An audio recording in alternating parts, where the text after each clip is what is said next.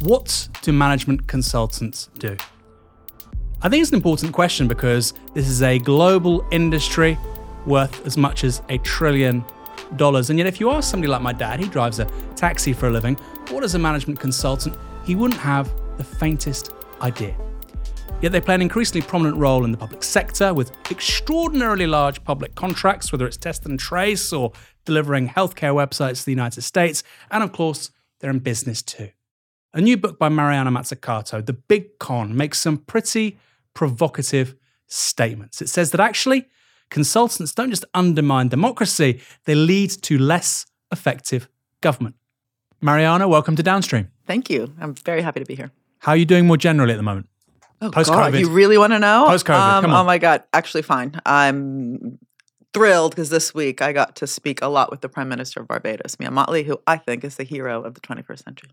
It's true. She's in the UK at the moment, right? Well, actually, so I was just in Barbados. I was in Barbados right. 2 weeks ago working with her, but she was supposed to be in London this week, but we ended up having her virtually. She was at the first event we had for this book, the launch event at the RSA. She was in dialogue with me about why we need not only financial space, which is what her big global mission is about, but also the kind of fiscal space and state capacity, which our new book kind of looks at why we don't have that. And it was a great conversation. So your new book, you have many books. They're all very good. I have to say, actually, this is one of my favorites, The Big Con. But you're only halfway through, I can tell. No. I've made notes. No. I finished this last night. And it's going to sound strange how a book about the consulting industry is quite riveting. I think pretty people watching this probably won't believe me. They think I might be trying to flatter you. But it is because there are so many amazing stories. Yeah. But let's start from the top. So what are consultants and what do they do?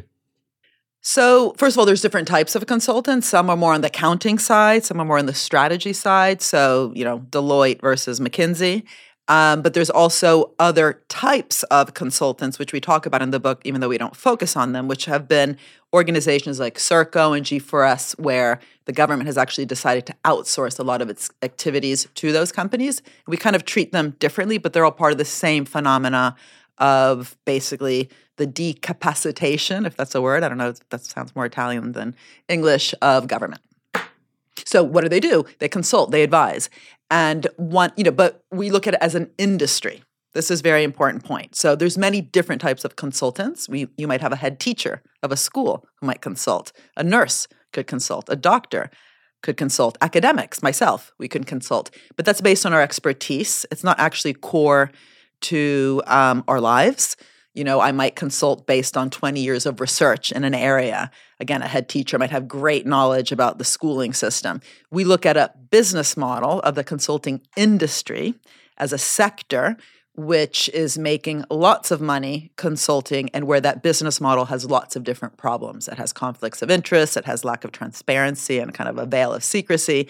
And especially we look at its role in, even though it's not its fault, because we look also at governments and we ask, why do you allow yourself to get captured in some ways by consultants so easily? We look at the coevolution between consulting and some of modern problems in capitalism today, from financialization to outsourcing. So you said it's a big sector. Some people watching this will be familiar with the names, McKinsey, Deloitte, etc. How big is it? What kind of numbers are we talking? Close to $1 trillion per year. Wow. Yeah. And also it's rising. So the subtitle here, turn it around so I can remember what our subtitle is, The Big Con, how the consulting industry weakens our businesses, infantilizes our governments, and warps our economies. The infantilizes our governments bit came from a quote by a Tory, so conservative Lord Agnew, who during COVID, on the back of all the contracts that he was witnessing that the government was using to bring in consultants, you might remember that Deloitte was charged with the test and trace system, but also with Brexit, lots of money went to consultants. He said, oh my God, we are infantilizing Whitehall. In other words, if we keep outsourcing the role of government, we will stop learning. We will actually become like babies who haven't learned yet. We won't be doing, so we're not learning by doing. And this is actually something I've been talking about for decades. So I was very, not surprised, but it was very interesting that it was actually coming from the conservative side of government, because it's not necessarily intuitive that that's where it would have come from. The numbers here are really impressive in terms of the growth, and it's something I'm pulling out of the book. This isn't my own personal research. This is so memorable as a fact. When Margaret Thatcher becomes Prime Minister in 1979, the British state is spending £6 million a year on consultants. When she leaves in 1990, so we're talking 30 years plus, 246 million. So it's gone up more than 40 times. Yeah. And it's obviously gone up considerably more than then. This is hardly shrinking the state, is it? Well, that's what's so interesting. First of all, you mentioned Thatcher. So that's the bit that might be intuitive. You might think, okay, a government, a Reaganite government, a Thatcherite government, which is, I don't want to say anti-state, because actually both of them spent a lot on things like war, right? I mean, actually what Reagan shrunk was the welfare state. My first book, The Entrepreneurial State, I actually looked at state investment in the U.S., also during the Reagan years, actually rising around whether it's the military-industrial complex, but even the National Institutes of Health, which in the United States spent billions, just last year, $42 billion on drug innovation. That happened also under Ronald Reagan. So we should also just remember that that's sort of been a propaganda that they put out but didn't necessarily believe themselves. There was lots of state investment in both of those governments. It was actually more a war on the welfare state and really taking away a lot of the social fabric of society, which we've also seen recently in the UK with austerity for the last 10 years, all the cuts, to very very concrete areas, whether it's after school clubs, youth centers, mental health. I'm talking about what I just noticed in my community, let alone the kind of more macroeconomic figures. That's very different from just saying anti-state, right? Because there was actually lots of investment that went elsewhere. Anyway, so what's interesting is if you look at kind of a more conservative, in quotes, neoliberal government, you might intuitively think they want to reduce state investment and bring in the private sector, both through privatization, but also consultification of government. So that figure you just mentioned from 6 to 246 million is part of that. But then there's two questions. One, the one you just said, that cost a lot of money.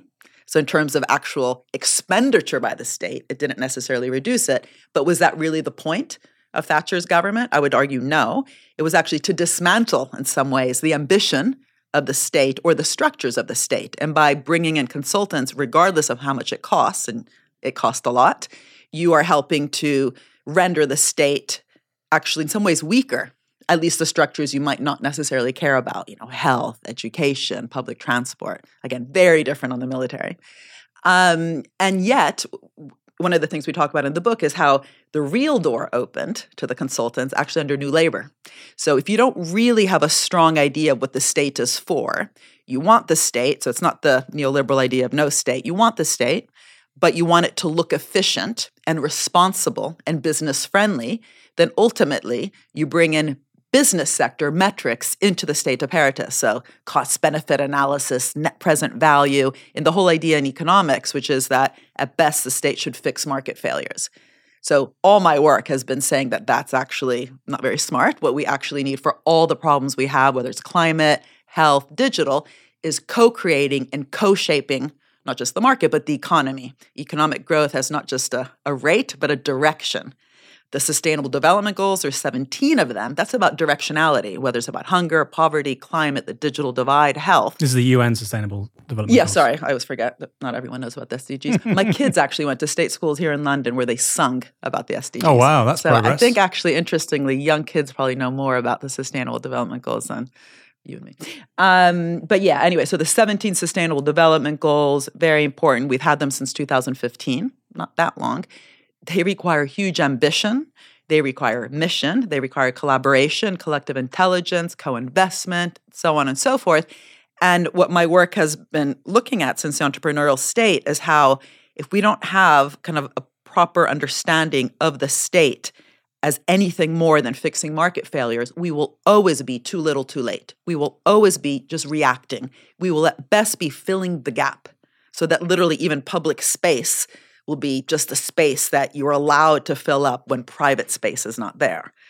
Think of it even architecturally in some ways, but really in terms of even public goods in economics, the word public good sounds good. There's two words. One is good. If you actually look at the framing of it in economics, it's fixing a market failure problem that occurs when we have positive externalities.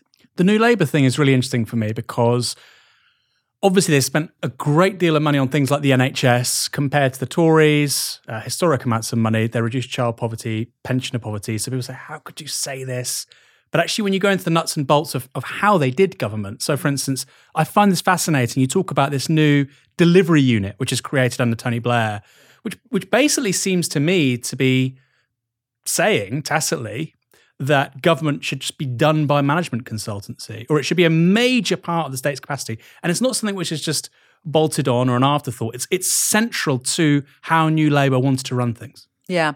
So one of the things I was just talking to Rosie about, she's my co-author. She's actually one of my PhD students at the Institute for Innovation and Public Purpose, is that in some ways you could sum up what you've just said as the fact that New Labour had an idea of private-public partnerships, not public-private partnerships, right? So a public-private partnerships, I would argue, is what we had with the moon landing. It was a public idea. There was strong public directionality, but ultimately there was 400,000 people involved, so many different private sector industries from nutrition, materials, electronics, software. It wasn't just aerospace. And what government had to do was to redesign all its different tools. At the time, it was especially not only procurement, so government as purchaser, to catalyze as much bottom-up experimentation towards that goal. And the goal was getting to the moon and back in a short amount of time. I would argue that what New Labour did was kind of forget, what's the actual mission, the moonshot around health, around public education, around public transport. If you're going to bring in the private sector, you better make sure you're very clear what the public goal is, so you're working together to actually deliver on the moonshot, as opposed to just what we end up having, which is a lot of private activity in areas that used to be publicly run. And it's not about saying that's wrong. I think it's actually wrong to say it's about private or nationalization, kind of in a Corbynite kind of way. I think that's where Corbyn went wrong. It's about how do you actually organize that partnership so it's truly about actually doing something good, purpose-oriented for people. Let's fast forward to Keir Starmer, because this morning he's talked about missions rather than pledges. Now, a cynic would say, well, he's exhausted the rhetoric of pledges because, of course, he's broken so many from his leadership election. Oh. But for somebody like yourself, yeah. Actually, no, this is substantially different. This means something quite different. But reading his missions, crime, decarbonisation, they seem quite sort of ambiguous. Is the point of a mission that it's actually quite specific and measurable? So, I mean, I've had the honor to, I don't want to say be responsible, but for having written about missions and having actually seen it put into policy. So I first wrote about it actually for a long time, but when I first wrote about it where it became policy was 2017 for the European Commission. I said, look, guys, you're just talking all this talk about climate, about inclusion. It's not getting us any more inclusive or sustainable.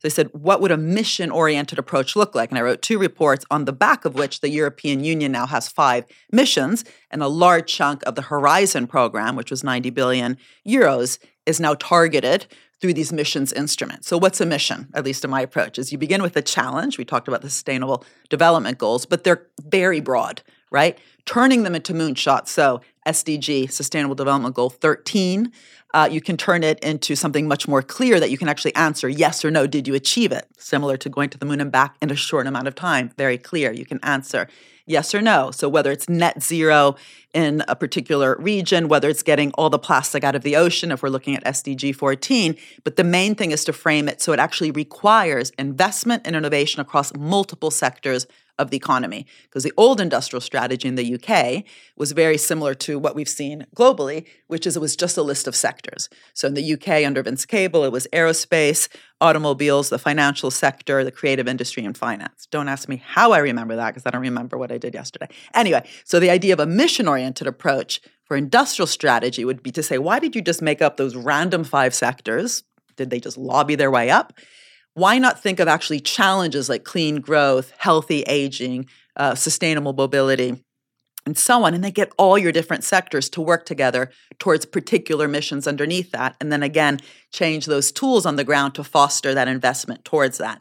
But that requires knowledge, capacity, implementation ability to actually then change the current status of like procurement, which is just money being given from the public sector to the private sector, to be outcomes-oriented. Something, by the way, that many countries rediscovered with COVID, outcomes-oriented procurement. It's often a wartime tool, which is interesting, right? Wars, people want to win wars, so they take them seriously. If you look at the public-private partnership in a war, when I've learned this in the U.S., when the Ministry of Defense, the Department of Defense funds health, because sometimes they do, because soldiers get sick in the war. They don't get messed about by the pharmaceutical industry because they want to win the war. They want the soldiers to have access to the medicines that the Ministry of Defense funded. When it's the Ministry of Health in normal times, somehow we forget that the prices of the drugs should reflect that public contribution, that the intellectual property rights should not be abused to just become extraction tools by the sector and so on.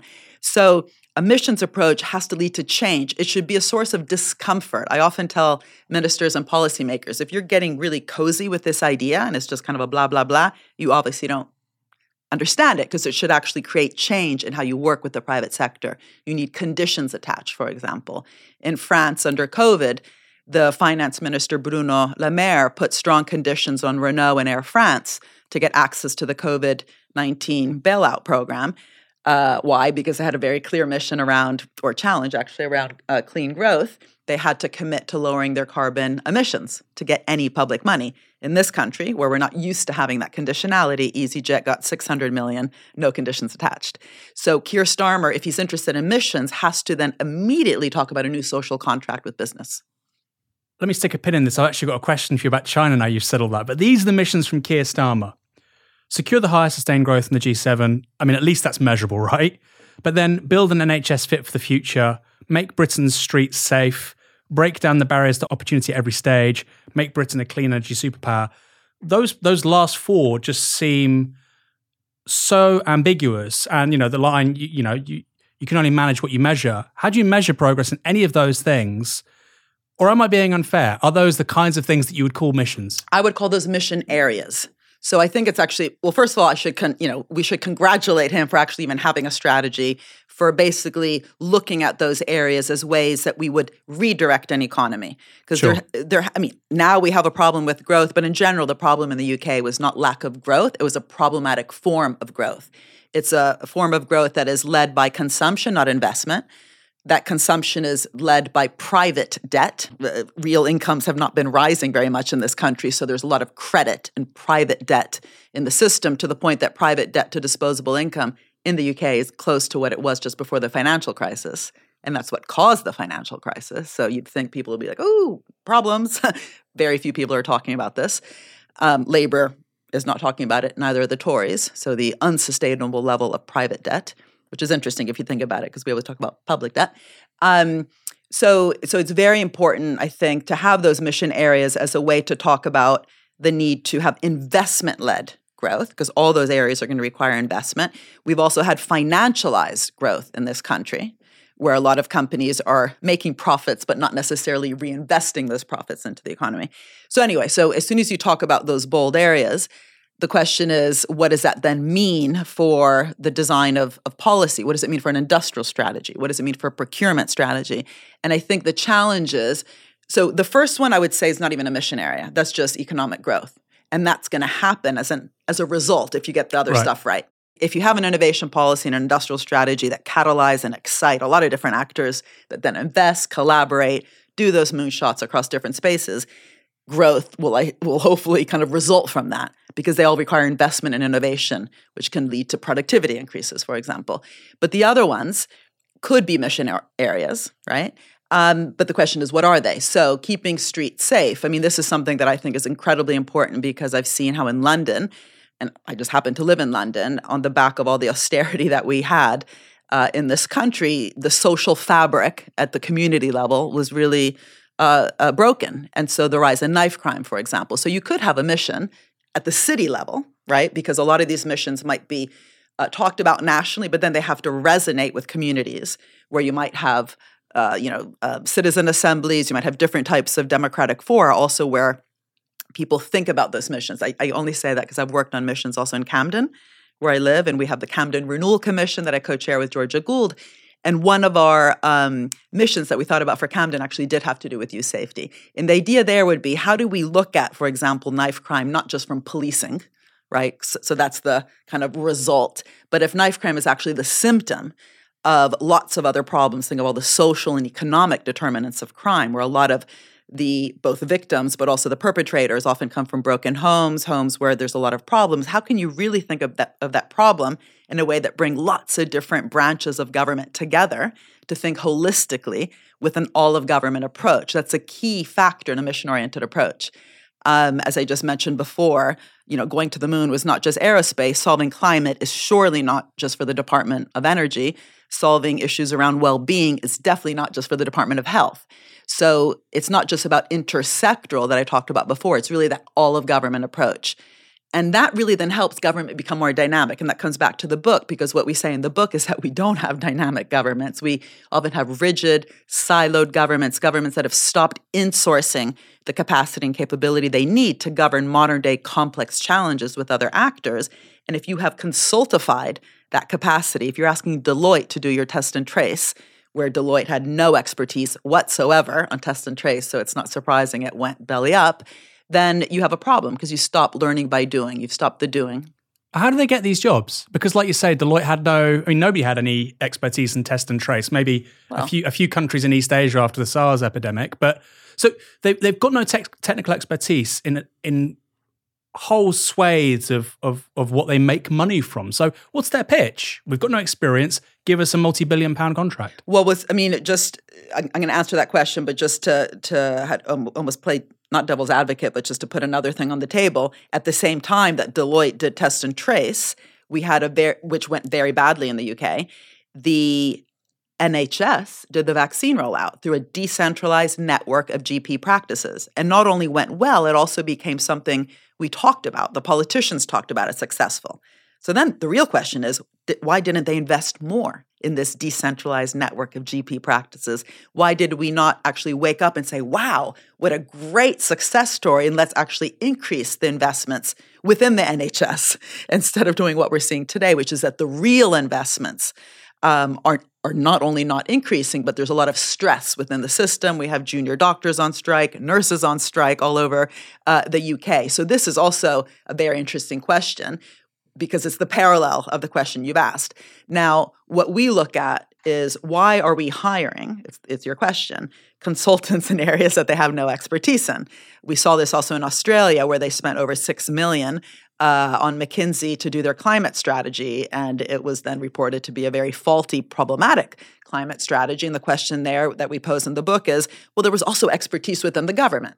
It wasn't perfect expertise, but they have this organization called CSIRO, which actually has a lot of climate capability. So what is this kind of almost allergy to using not only your internal expertise, but not to actually invest in that expertise and just need that rubber stamp? Because that's what ultimately it is, a rubber stamp of McKinsey or Deloitte that makes both governments and businesses, one of the subtitles is weakens our businesses.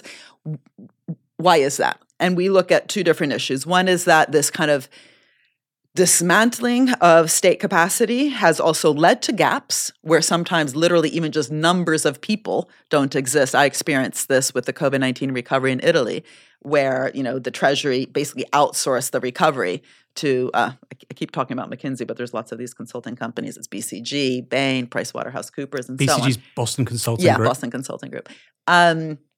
And so one thing is that as a consequence of not just the austerity, but the dismantling of state capacity, there often is the need to bring in others to help you out.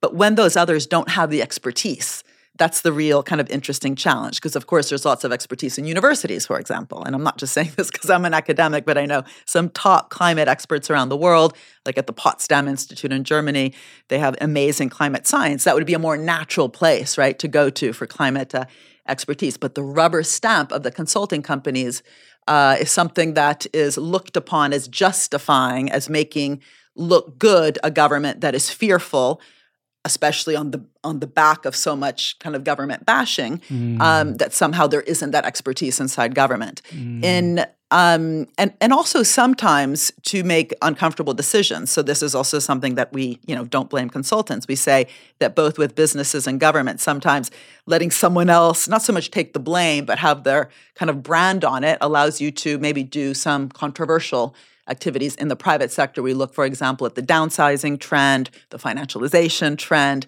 by saying, oh, it was, recommended by or rubber stamped by a consulting company. It might go down the throat easier. And so in that case, we say businesses should actually own up to the decisions they're made, as opposed to just requiring that rubber stamp of the consulting company. But also there's a risk averseness. There's a fear of making mistakes. And what's interesting, I've talked about this in other books, that whereas we celebrate risk-taking and making mistakes in the private sector, as soon as a civil servant makes a mistake, bang, front page of the Daily Mail. In this country, there's not that many tabloids around the world. This country has a big tabloid industry. That's about it, right? Sorry? Built in Germany, and that's about it. Exactly. New York Post. Yeah, I mean, there are, but it's just incredible here, just the power they have. We've learned it in the recent Harry and Meghan discussions. But it's not just the tabloids. It's public servants, civil servants are not allowed to make mistakes, which is a problem. This is something we talk about. Trial and error. You would not learn how to ride a bike if you did not fall off. So the fact that governments, part of the consequence of outsourcing, of privatizing, of consultifying is in fact what Lord Agnew, the conservative lord who made this accusation, that Whitehall was getting infantilized. Infantilized means you're kind of becoming a baby. You're not learning. You're not growing up. You're still an infant. And this was a Tory lord saying Whitehall was being infantilized. And so, this is one of the biggest problems, that even though you might be doing it out of fear, because you'd prefer someone else to be taking the risk so you don't go blame when things go wrong, you ultimately will get addicted. You will require that help constantly, right? Because you're not growing up. You're not building that capacity. And this is one of the things we talk about. We say that, the reason the sector, because it's the consulting industry that we kind of focus on, not just consultants, is problematic, is that the business model itself kind of relies on that next contract following. Whereas if you're a really good therapist, for example, you don't want your client to be in therapy their whole life. That probably means you're a bad therapist. The principal agent problem. Exactly. Can you explain this quickly, the principal agent problem? Well, it's just about incentives. I mean, the principal agent problem can be applied to different types of problems, but in this case, it's that if there is, we would call it asymmetric information in terms of a market failure, then the agent that you are, if you want, consulting for, doesn't necessarily have knowledge about, the contract in this case. And in fact, this is one of the things we talk about, which is that there's a veil of secrecy and lack of transparency in the contract. So in South Africa, for example, you might have, we have had consultants who, the same consultant is advising Eskom, which is a state-owned energy company, and it's also advising the Ministry of Finance, which in theory is regulating Eskom, right? So you can't be on both sides of the street. And if you are, that better be very transparent and known to the government. And so one of the, this kind of conflict of interest Was that legal? Well, that's what's really striking, actually, that it's legal. And we talk about all the different consultants who are both advising the fossil fuel industry while at the same time advising on ESG metrics, right? As though it's all fine and the same. Of course, it's not. You can't be helping and actually in some ways fostering a fossil fuel industry to be increasingly successful in making record level profits today, while, on the other side of the street, pretending that you're an expert around environmental and social governance metrics, which is all about companies actually becoming greener, more societal, more good for society. There's lots of amazing stories in the book. And like I said at the top, that's why it's really riveting, these case studies of failure.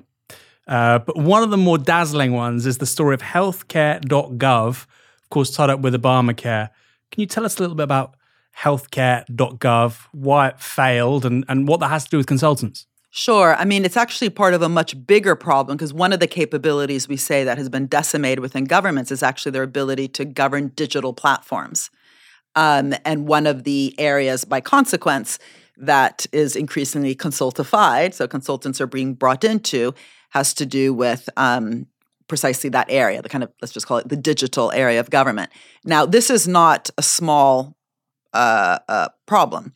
In 22nd century soon, capitalism, if you don't know how to govern digital platforms, you won't be able to have a climate strategy, a health strategy. Think of the infodemic side of COVID-19. In fact, I did a report on which countries globally did better in COVID-19, and actually was countries that actually had invested in areas including digital platforms because of that very important information processing side of things, including, by the way, test and trace, which we touched on before. So healthcare.gov, of course, is famous because the U.S. government, as we know, doesn't really have a public health program. A lot of people in the U.S. die actually not because they're sick, but because they can't afford health care.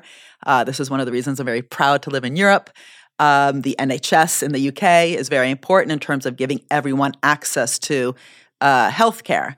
Now, the problem is that what was also called Obamacare, so Obama finally gets through a program which, by the way, Hillary Clinton had tried to get through when her husband was president. It had a web, site where people could access in order to sign up for healthcare in the U.S. from the Obamacare program. And as soon as it opened up, it basically crashed, and government was blamed. But actually, it wasn't government that had governed it. It had been outsourced. It had been outsourced to private actors. And this is a huge problem, first of all, because it's central, like how you actually govern the digital side of a program, whether it's health or climate, is central. So if you are outsourcing your core, that's a problem. If you're outsourcing something that's peripheral, perhaps it doesn't matter, catering or something, right? So, and this is actually not just around health, as I just mentioned. I mean, if you look at the weakening of government, it's precisely around those kind of areas. And so unless they're investing in their own digital capacity, they won't be stronger, and they will become increasingly needing to have others to come in. But in that particular case, also, those that had been brought in to do the digital side weren't very capable. I mean, it cost $1.7 billion. $1.7 billion for a website is just extraordinary. And on the first day of opening, 6 people could use it. People, like you say, blamed the state. Yeah. But they should have been blaming management consultancies. Well, that's to a significant part. Yeah, I mean, that's again the irony, because I just mentioned before that part of the answer to why governments are allowing consultants to have so much power is the risk, right? The kind of worry of getting things wrong and thinking that somehow management consultant will not only bring in maybe some expertise, which, as I just mentioned, often we don't have, but also get the blame if things go wrong. And yet things continue to go wrong and they're not actually held accountable. So even how those contracts are designed, they've actually kind of become almost risk-free for the consultants. And so it's not only costing government a lot of money. In theory, they're sometimes pitching it as though it's going to help them cost less. So, reduce deficits by letting others undertake public programs. So we have kind of 3 different problems. It's costing a lot of money.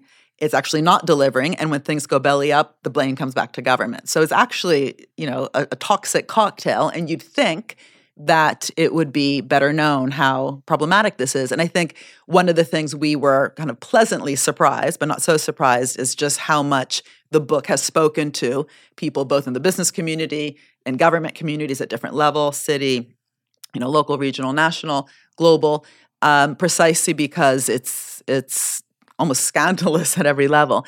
I must say, though, that we're not there to blame consultants. In fact, we spoke to many different consultants, especially young, kind of 30-year-old consultants who go into the industry also wanting to do good. This isn't a book about the bad guys trying to do terrible things around the world. And they are disillusioned, when you see that kind of operating on both sides of the street, or the not hypocrisy, but that kind of treating any of the latest trends, whether it's ESG and climate or shareholder value maximization on kind of the other extreme in terms of problematic tendencies in modern day corporate governance, as almost equally available places to kind of leech onto to provide your consulting services. You start to lose faith that this is actually really about making the world a better place. We do make some specific recommendations at the end, because it's not enough just to complain and to kind of denounce. And we talk about the need to make contracts much more transparent, precisely on all the different types of areas that you're consulting in, so you can see those conflicts of interest, making contracts so they actually embed learning, precisely so you don't have those kind of repeat contracts, so that you actually show that you're cumulatively adding value, so the organization in question ultimately shouldn't need you. That example I gave from therapy before, if you have someone in therapy their entire life, you're probably not doing your job very well. And I think, if you look at all the different problems we have globally, they do require lots of different actors where the consultants might have a role. But first of all, we need to make sure they actually have expertise in that area. So we should definitely become much more aware of where those areas of expertise lie. But also, how do we make sure the ecosystem between these different actors is truly kind of a symbiotic, mutualistic one and not a parasitic one? Consultancy is a strange one because I'd heard of the term before I graduated. I graduated in 2007. Bad luck. So it was a really interesting year because at the start of the year as an undergraduate, everybody, all you could hear at University College London where you teach, McKinsey, Deloitte, Macquarie, HSBC, Banco Santander, everybody had an internship with a bank or a consultancy. And then within a year, it dropped like a lead balloon.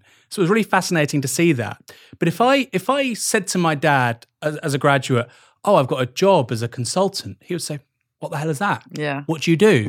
And I mean, he thinks it anyway, actually, with Navarro Media. But it's one of those things where I had a pet theory, which is, particularly in Anglo-America, since the late 1990s, we have a massive overproduction of very clever generalist graduate students, humanities in particular, but also, in the sciences, and they don't really know what they're going to do. They're sort of aimless, but very ambitious, very conscientious people. And it seems to me lots of those people gravitated towards consultancy as a job.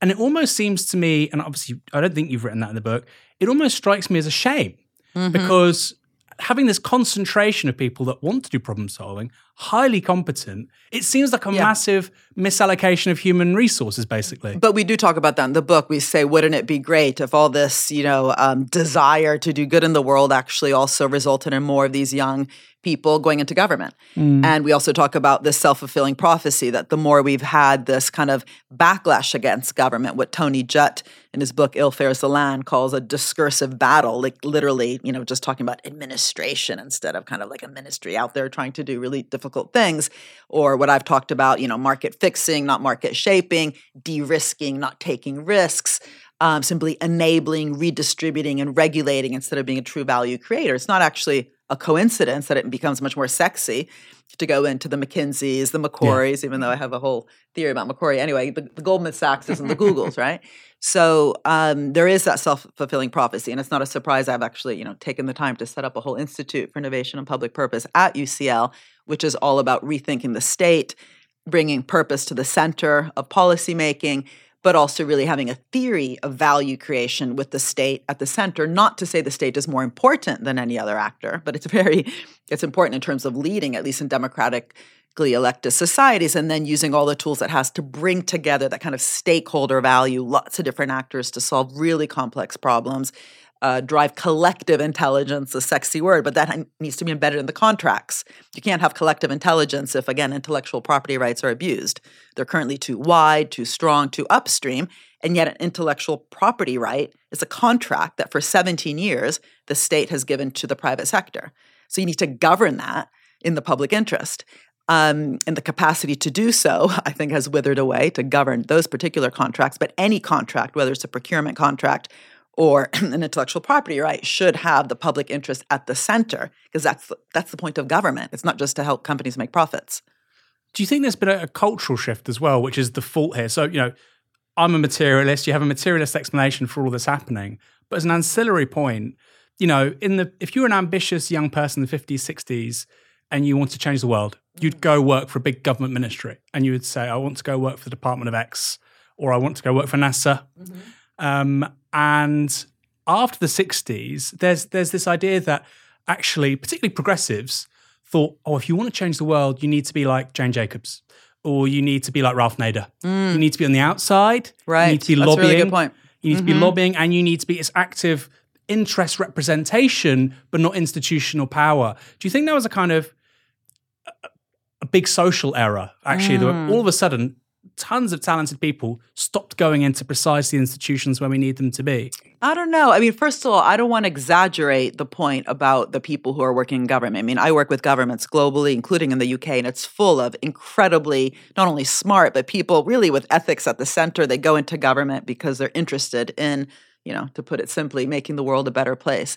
I think what's happened, though, is that there's so much backlash on government. There's such a cartoon image. I talk about this in The Entrepreneurial State, like the kind of Kafkian bureaucrat, and then the cool, Steve Jobs and Elon Musk today, that actually what we've seen is also a hemorrhaging of that talent. I mean, so in other words, it's been a much more explicit, intentional problem than sort of what you just described. Also, in the 1960s, I learned this when I was running Mission Economy, the average age in the mission control room for Apollo was 26, right? So crazy. Very, very young. Average age. There was younger people. And yet, at that time already, a lot of this outsourcing was happening to the consultants, literally, actually to McKinsey. in that particular case, McKinsey began in the mid-20s. And the head of procurement for NASA, this guy Ernest Brackett, said, if we continue this, we won't even, not only won't we know how to get to the moon, but we won't even know how to write the contracts with the private sector, because they were working with lots of private sector companies. And his quote was, "We will get captured by brochuremanship." It's endearing because they didn't really have PowerPoints at the time that these consultants have today. They had sexy brochures. So the idea that you would get captured by the brochure was not to say, oh, we don't want to work with the private sector. It was more like we won't know which private sector companies to work with. And I would actually argue that's what we have today. We have definitely, if you look at the contracts, we have a very unbalanced power in terms of even the legal expertise. But the problem is not that there's not enough public or private investment, is that partnership is not, it's not a dynamic one, it's not purpose-oriented, it's not fair, it's not just. There's often, again, socialization of risk, privatization of rewards, and you can fix that in the contracts. NASA actually had a clause in its contracts, no excess profits. It's great, eh? Not no profits. You don't get to the moon with philanthropy, charity. Of course you can make profits, but not excess. In excess of what? Of what you've done. Right? So as soon as you have a whole kind of narrative and discourse that all the value is getting created in the private sector and the state is just there to facilitate, enable, work on the sides, then it's much easier to get these very problematic contracts that socialize risks and privatize rewards and allow excess profits to be earned by some who are doing good stuff, but not everything. Somebody watching this from the left might think, oh, this is just social democracy, very vanilla. I actually think you understate your radicalism. I think it's very radical. Well, no, because that's why people don't like this, by the way. I get a lot of hate. The whole thing about not private-public partnership, but public-private partnership, and you might not agree with this, I think in some ways is reminiscent of the better features of the Chinese system. Because there was a great talk by Eric X. Lee, who talks about the Chinese Communist Party. Too, And he made a point on a separate interview, and he said, China has a market economy. We have private firms that try and make profit. He says the point is the interest of those firms, the interest of capital more generally to make profits, does not supersede political authority. Political authority always, and obviously that has bad expressions and manifestations, but the point is political authority always supersedes the private interests of businesses or capital. And that's basically what you're saying, isn't it? This idea that political authority, democratically accountable. Yeah, but the democratically accountable is the key thing in terms of not being a China fan. But the same theme is there, right? That political authority, with that accountability from people and the mandate from people, sets the agenda around, like you say, particular missions. Yeah. And that supersedes the interests of capital. That's hugely radical, isn't it? So I once gave an interview, actually, I can't remember, I think it was to the Financial Times, where I said that China's learning from the United States at the same time that the United States is unlearning from itself. So again, everything that's smart in our smartphones and not stupid was actually invested in by government, mission-oriented government. The internet, GPS, touchscreen, and Siri, all fruits of government investments. In some cases with private sector collaboration, but it was actually through a public sector problem that was required. So the internet came about because we needed the satellites to communicate. GPS, the Navy invested in it to know where all the ships were in the seas. So it's not actually, today it feels more like maybe a Chinese or kind of a top-down planning system, but that's actually how the United States developed. They talk Jefferson but act Hamilton. People should only understand that because now the Hamilton musical. But basically, Hamilton was a very important U.S. politician who at the time advocated for an industrial strategy, whereas Jefferson was more free marketeer. The U.S. has always talked the talk of the free market, but acted actually on a much more visible hand, not the invisible hand. Where I think, so the work on missions, coming back to Keir's a speech this morning, is all about that. In other words, or it should be about that. He's using the word. I'm very curious to, know and perhaps work with them on actually making this real, the how. The how is harder than just the word. It's all about actually having a plan that's really difficult. Remember Kennedy said we're going to the moon because it's hard, not because it's easy. Yeah. So this isn't about one side facilitating. I'm Italian. Facilitating means making something easier for someone else, like the word de-risking. So it's not about making it easier, de-risking someone else. It's about tackling those really difficult challenges together. Now, that requires a goal. That's going to be the end goal, but the how along the way really matters, how you design the financial institution with conditionality. You're not just giving out money. It's conditional on change happening within different sectors. You don't do it top down and tell them what to do because that could hurt innovation, but you do it with a strong direction. That's that public-private versus private-public bit that we talked about before. It means learning how to do, again, outcomes-oriented budgeting. So you're not just giving a bit of money here and there, but you actually have a goal where the budget itself, even at the city level, zero knife crime requires its own budget. You can't just give a bit of money here, a bit of money there, and then stir the soup and hope for the best. And so I think what's interesting in China, though, is that they obviously have very kind of clear targets. They had such high poverty that they really alleviated a lot of people out of poverty. They also are spending a huge amount on greening their entire manufacturing base because they have a huge pollution problem. So they don't have that myth of, oh, this is just going to happen through the free market. One of their problems, though, is they don't really have what I talk about in the entrepreneurial state, a decentralized network of different types of public actors. They have very large, for example, the Chinese Development Bank, which gave huge amounts of money to Huawei. Huawei would not exist without a guaranteed loan that was over $5 billion from the Chinese Development Bank. By the way, Elon Musk got over $5 billion from the U.S. government for his different companies, including in the early stage of Tesla. It was a guaranteed loan from government. So, but in China, you have just these big chunks of kind of money from institutions like the Chinese Development Bank. In the U.S., they had DARPA, they had the National Science Foundation, the Small Business Innovation Research Program, the venture capital arm of the CIA, InQtel.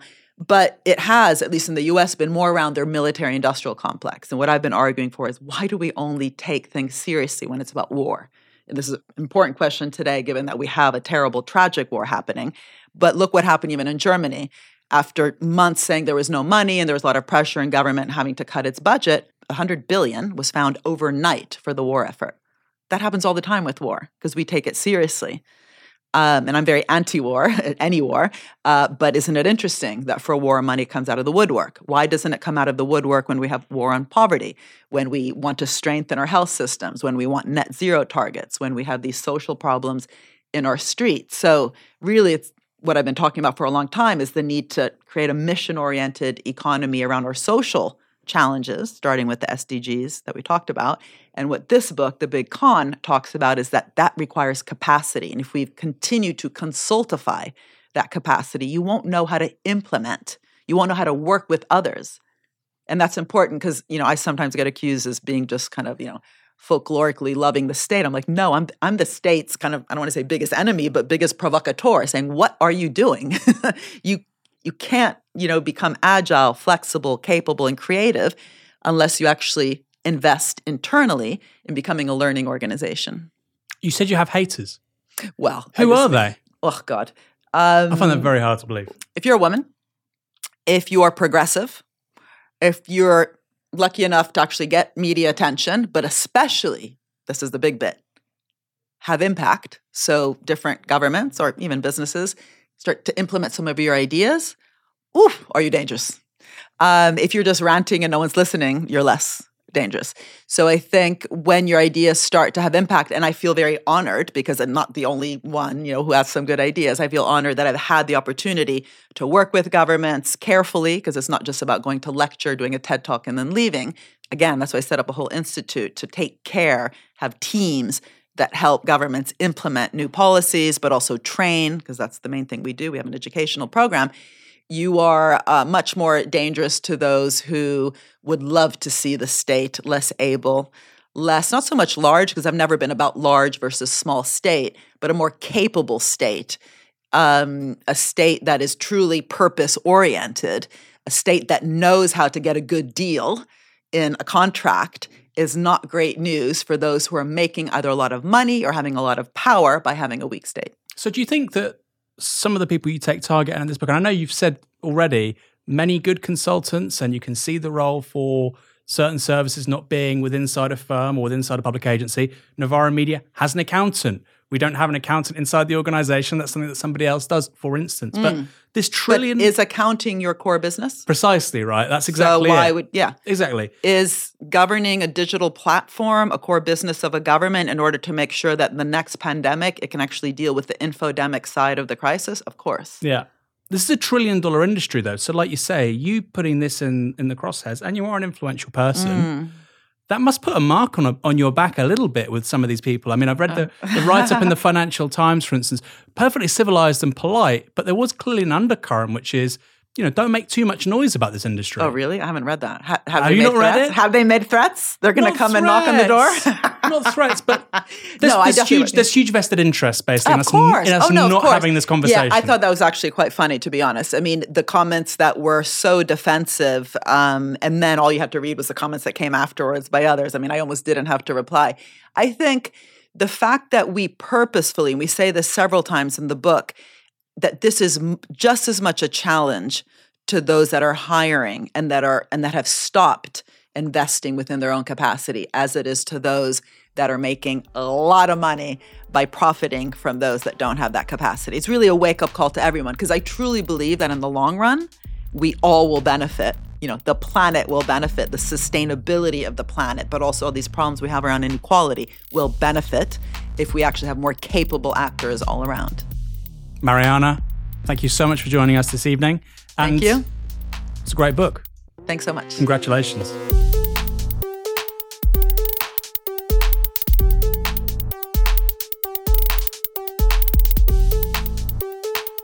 Support independent journalism and set up a regular donation to Novara Media from just £1 a month. Head to novara.media/support.